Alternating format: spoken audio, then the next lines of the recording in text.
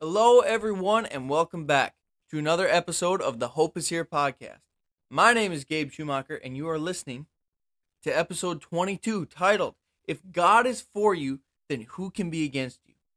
Pretty excited about this one. Just to give you a little bit of background, I actually took some notes for this one. So most of my podcasts, I just kind of pick a point and just kind of start going. But in this one, I opened up my notebook and I wrote down stuff. So I kind of have some notes to go off of, but at the same time, we're just gonna be flowing because that's just just gonna be talking and it's gonna be a good time. So I'm always excited to make another episode. So here we go. All right. Well, just a recap from last episode. So I have that notebook where we went over a couple or three different things, and I titled it "A Few Things About the Big Man." Well, that's obviously, that's God.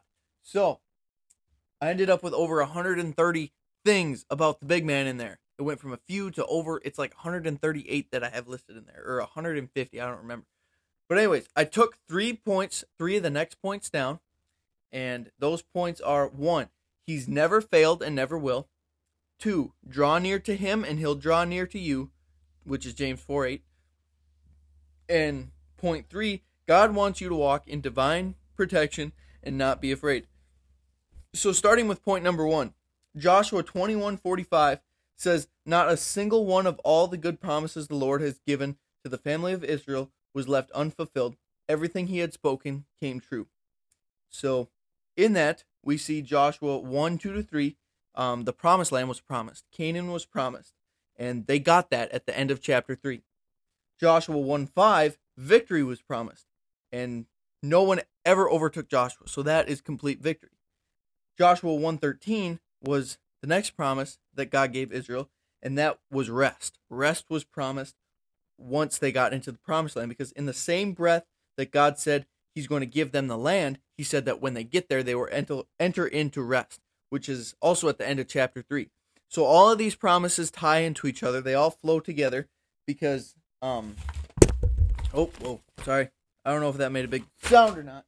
Oh, I dropped my notebook. Okay, hold on. 1 second. So, like, stepping into Canaan was victory, and victory was ultimately rest. So, now before we go further, we've got to agree that God is holy, he is totally perfect, and incapable of making a single mistake. He is unbeatable.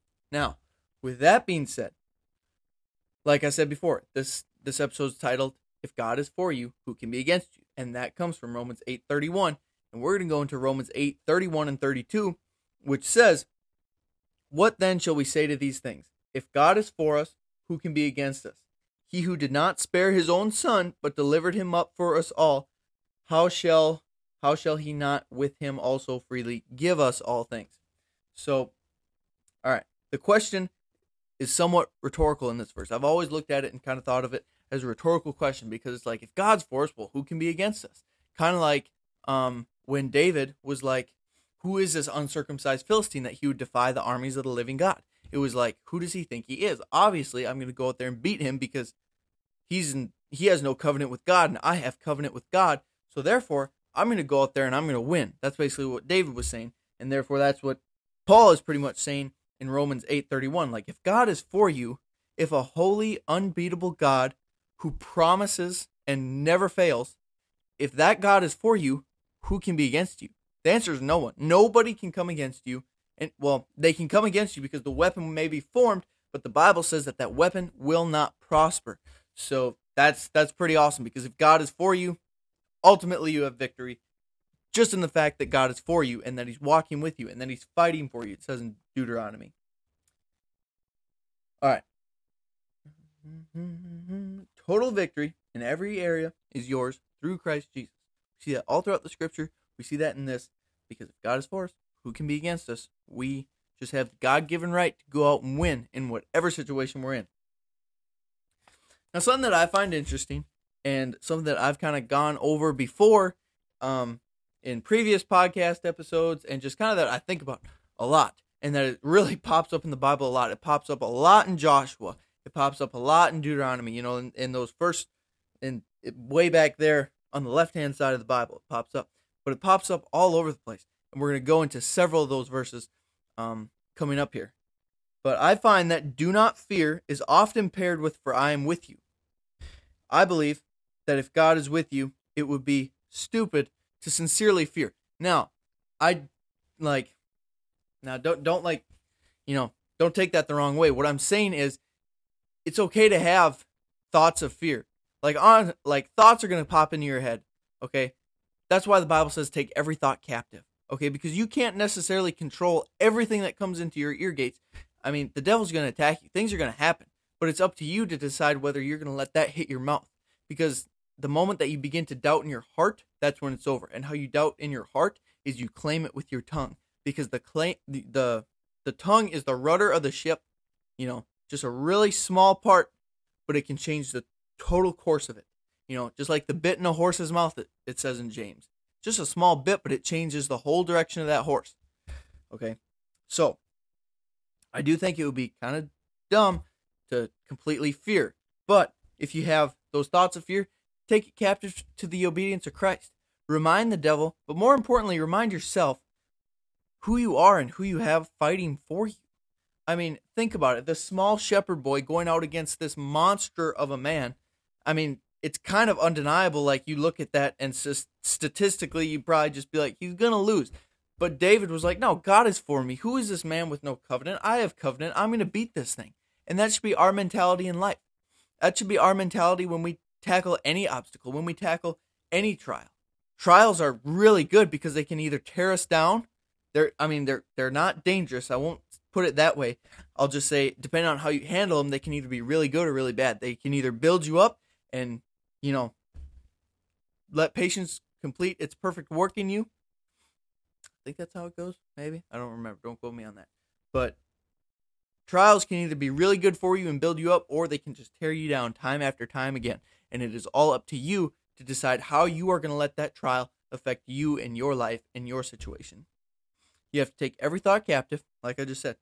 Now, Hebrews 13:6 says something basically along the lines of we can confidently say that God helps us. If God helps us, what can man do to us? Hebrews 13:6 says. Now, moving on to the second point of, what is the second point? Let's see. I got them written down here so I can tell you. Draw near to him and he'll draw near to you. James 4:8. Okay. Now, I'm going to talk a little bit about my testimony and things where I've seen this really come through. Okay. So, basically, I don't really, I can give somebody a rough estimate of, kind of what my life story is, and stuff like that, my testimony. I've heard that you can have several testimonies because a testimony is just a testament of what God has done in your life, and God has done so much in my life.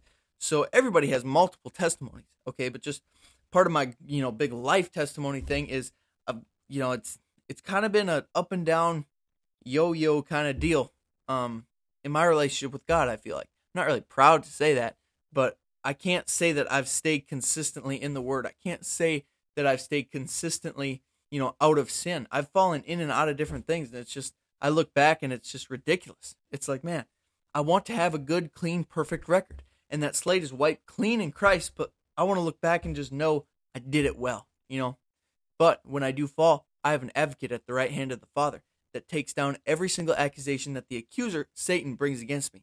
We see that in Zechariah 3, when Joshua, or Yeshua, the high priest, basically it says that Satan, the accuser, is coming after him, but we have an advocate. And his filthy clothes are taken off, and he's given new clothes, which represents all that bad sin taken off, and you're given new clothes. But anyways, draw near to him, and he'll draw near to you. So what I've seen is when I've, quote-unquote, fallen away from God, or whatever you want to say, I wouldn't necessarily say backslide, because I'm still here, but when I've, fallen away in some type of way, however you want to put it, the moment that I decide to come back to God, when I say, Lord, I'm sick of this, I need you, he's always right there. He's always right there. And, something that I've noticed, and I don't know if I've talked about it before or not, but throughout every single season of my life, I can tell you, honestly, that I felt God through it all. I felt strong, deep conviction through it all. I think that's why it was, some of the most memorable, in a way, and toughest times, is because I was fighting against God, and I knew it. But that's so good. You can either look at that like, oh man, I'm fighting against God. This is miserable. Or, like in hindsight, or you can be like, man, God was always right there wanting to bring me back and wanting to draw me back. How incredible is that God always wants to take you back. There's never a person too far gone. You read Nehemiah 9, I believe it is. Somewhere in Nehemiah, it's talking about Israel was back with God, then they fell away. They're back with God, they fell away. They created gods, they made gods for themselves, they blasphemed God, but God was always right there and he always gave them a second chance. I read that this morning and it was so incredible to me because it just reminded me of my life. I was like, oh, that's the same thing. I've fallen in and out, but God always brings me back. So notice how you have to take the first step, though. Oh, I'm on the wrong page. I was looking where I know I had that in my notes. Anyways, notice how you have to take the first step. We do know that God is holy and faithful, so if we draw, he will, 100% guaranteed, draw near to us. Because God's word is true, and if he breaks a single part of it, just the tiniest thing, one word, if he breaks one word of his word, he can't be God because he can't be holy. And God is holy, and if God is imperfect, therefore that makes him a liar, and that makes my total existence and everybody else who has ever believed in God, their existence, it just doesn't mean anything. Because if God's not real, what even am I? Where did I come from? All that stuff, But anyways, even in Joshua 21:45, the verse that we went over at the start of the podcast, the New King James, so I have the New Living Translation written down there. The New Living Translation says, not a single one of all the good promises the Lord had given to the family of Israel was left unfulfilled. Everything he had spoken came true. But the New King James says, not a single one of the words that the Lord God has spoken. The New King James doesn't use good promises. It uses not a single word. God didn't break a single word that he said. That's incredible. That is what makes him God, is because he's holy and perfect and good. God is good and he's awesome and it's great and he's just really good. You should really know him because it'll totally change your life around. Okay. So anyways, talking a little bit about my testimony in that aspect. And basically what I was trying to get at in that was God is always right there. Right now, if you're in a time of where you don't feel close to God, just reach out. God is not mad. He's not mad. The Bible says that it's really hard to get him angry. And he's not angry with you because you're his son, man. You're his daughter. He loves you so much. He wants to take you back. He's sitting there like the prodigal son. The prodigal son, he ran so far away, and when he came back, he said, Father, I'm not even worthy to be one of your servants. I'm not even worthy to be one of your sons. Just take me back as a servant. And the father ran to him. It didn't say he walked and met him at the end of the driveway. He ran to his son and said, welcome home. Everybody, kill the fatted calf. Put a robe on him, a ring on his finger. We're having a party because my son is home. God is waiting for you to just come home, but you have to draw near. It says in James, you have to draw near. It says, draw near to God, and he will draw near to you. And I believe when you take the smallest step to draw near to God, he will take 10 times the bigger steps towards you because he loves you so much. We don't love God because we just chose to love him one day. We love God because he first loved us. So the one who first loved you is willing to go to the most extreme measures to get you back.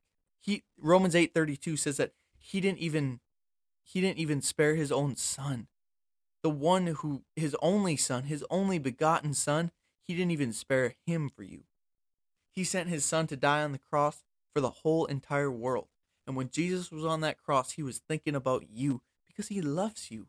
He loves you so much with a love that is incomprehensible to the human mind because our minds are so finite. God is so infinite. We're so natural and he's so supernatural.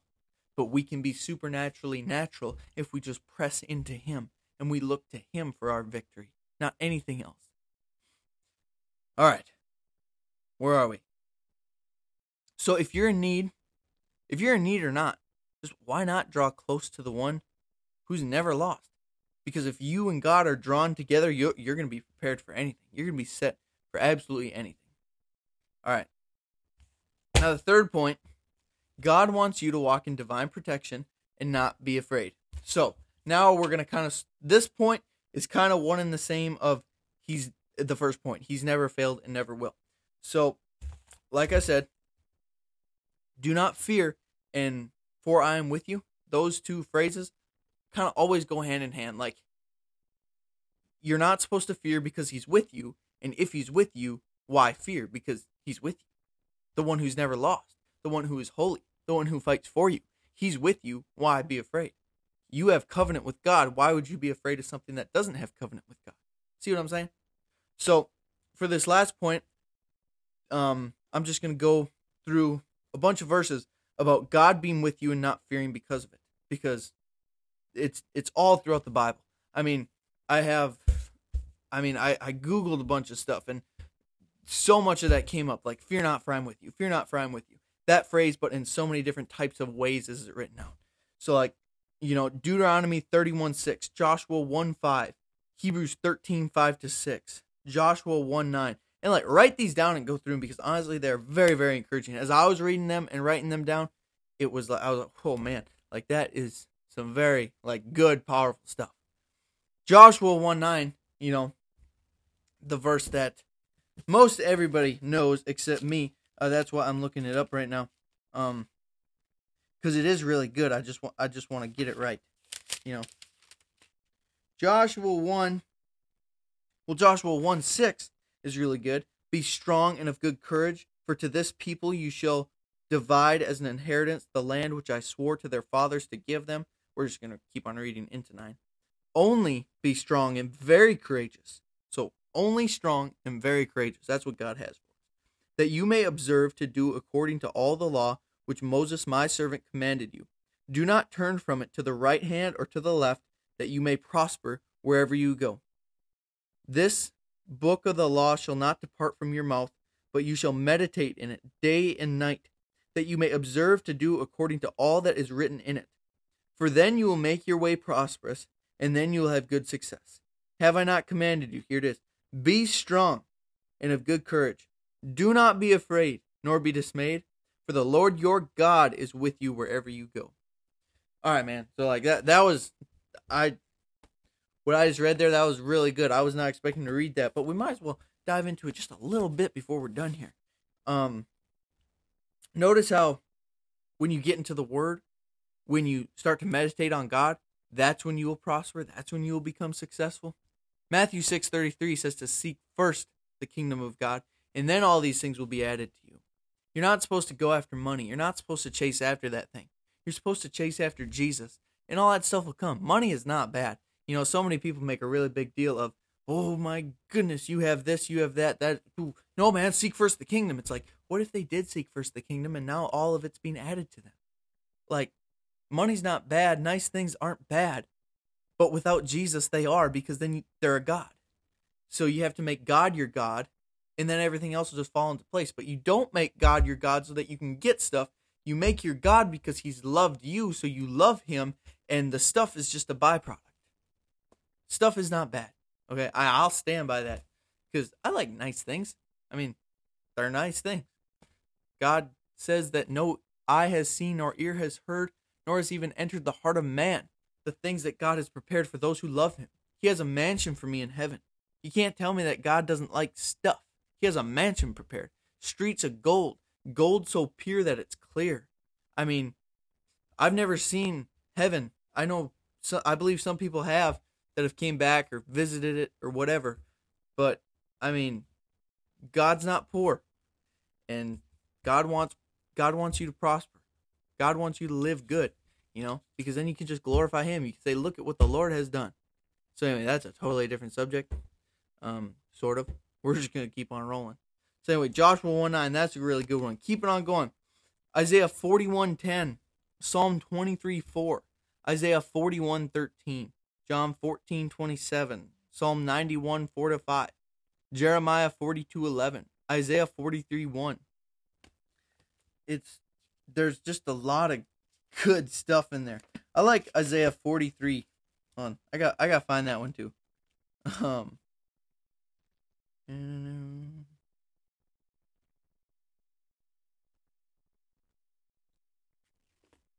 Okay.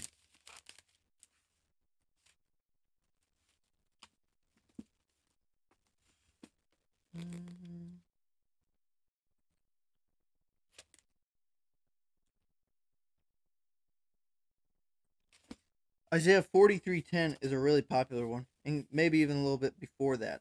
Um, you are my witnesses, says the Lord, and my servant whom I have chosen. Then you may know and believe me and understand that I am He. Before me there was no God formed, nor shall they be after me. I, even I am the Lord, and beside me there is no Savior. I have declared and saved, I have proclaimed, and there was no foreign God among you. Therefore you are my witnesses, says the Lord, that I am God. Okay, that's not right. 41:10, not 43:10. I just kept reading to see if it would pop up, but I kind of felt like it wasn't right. So we're going to go to 41:10. And that's right. Yeah, okay. Fear not, for I am with you. Be not dismayed, for I am your God. I will strengthen you. Yes, I will help you. I'll uphold you with my righteous right hand. Man, we could go into that stuff all day. I mean, all day, all night. Just how, if God's for you, who can be against you? He loves you. Fear not, because He loves you. Fear not, because He's with you. And because He's with you, fear not. I mean, it's so good. I mean, it's great. The God who's the Alpha and the Omega, the beginning and the end. It says in Revelation 1:8, I am the Alpha and the Omega, the beginning and the end, says the Lord God. I am the one who is, who always was, and who still is to come, the Almighty One. That is our God. Jesus said that. I mean, He is so good. He's so great. And He's coming back, which is really exciting. So, yeah. Well, one more thing. I took some notes. I was taking a lot of notes earlier this morning and stuff. And, just the power of God. And kind of what I wrote down is just kind of now translating into this episode a little bit.